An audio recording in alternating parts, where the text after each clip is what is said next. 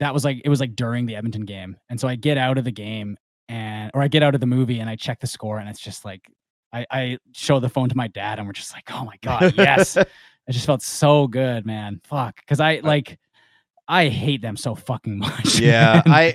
I was, oh man, remember the haters sketch from Chappelle's show, like the haters club. Oh yeah. Yeah. That was me after they lost, man. Like so the game started a little bit earlier. Like a lot of these later Pacific games, like it's past my bedtime when they end, so I only watch like the first 2 periods or whatever.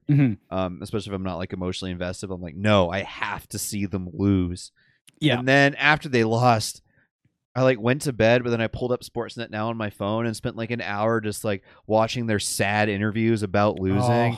Oh man, I was soaking it up. I was tired at work the next day, but it was so worth it just to see Draisaitl all fucking pissed off. And I saw so many. That was where I got into an argument with, or not an argument, but Oilers fans were like getting mad at me and stuff. And that was just one of those moments where it was so fun for me to post and see other Canucks fans posting and making fun of the Oilers and just being like, there's nothing you can say that hurts me, but everything I say hurts you. You're getting made fun of by a fucking Vancouver Canucks fan. That's so embarrassing, bro. That sucks.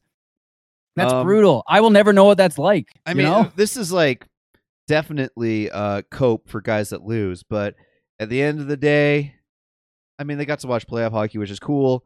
But we're in the same position. Exactly. Kind of. Exactly. They have for next year. But yeah, for and the better cap space 2022-2023 season, the result was the same. Neither of us won. Exactly.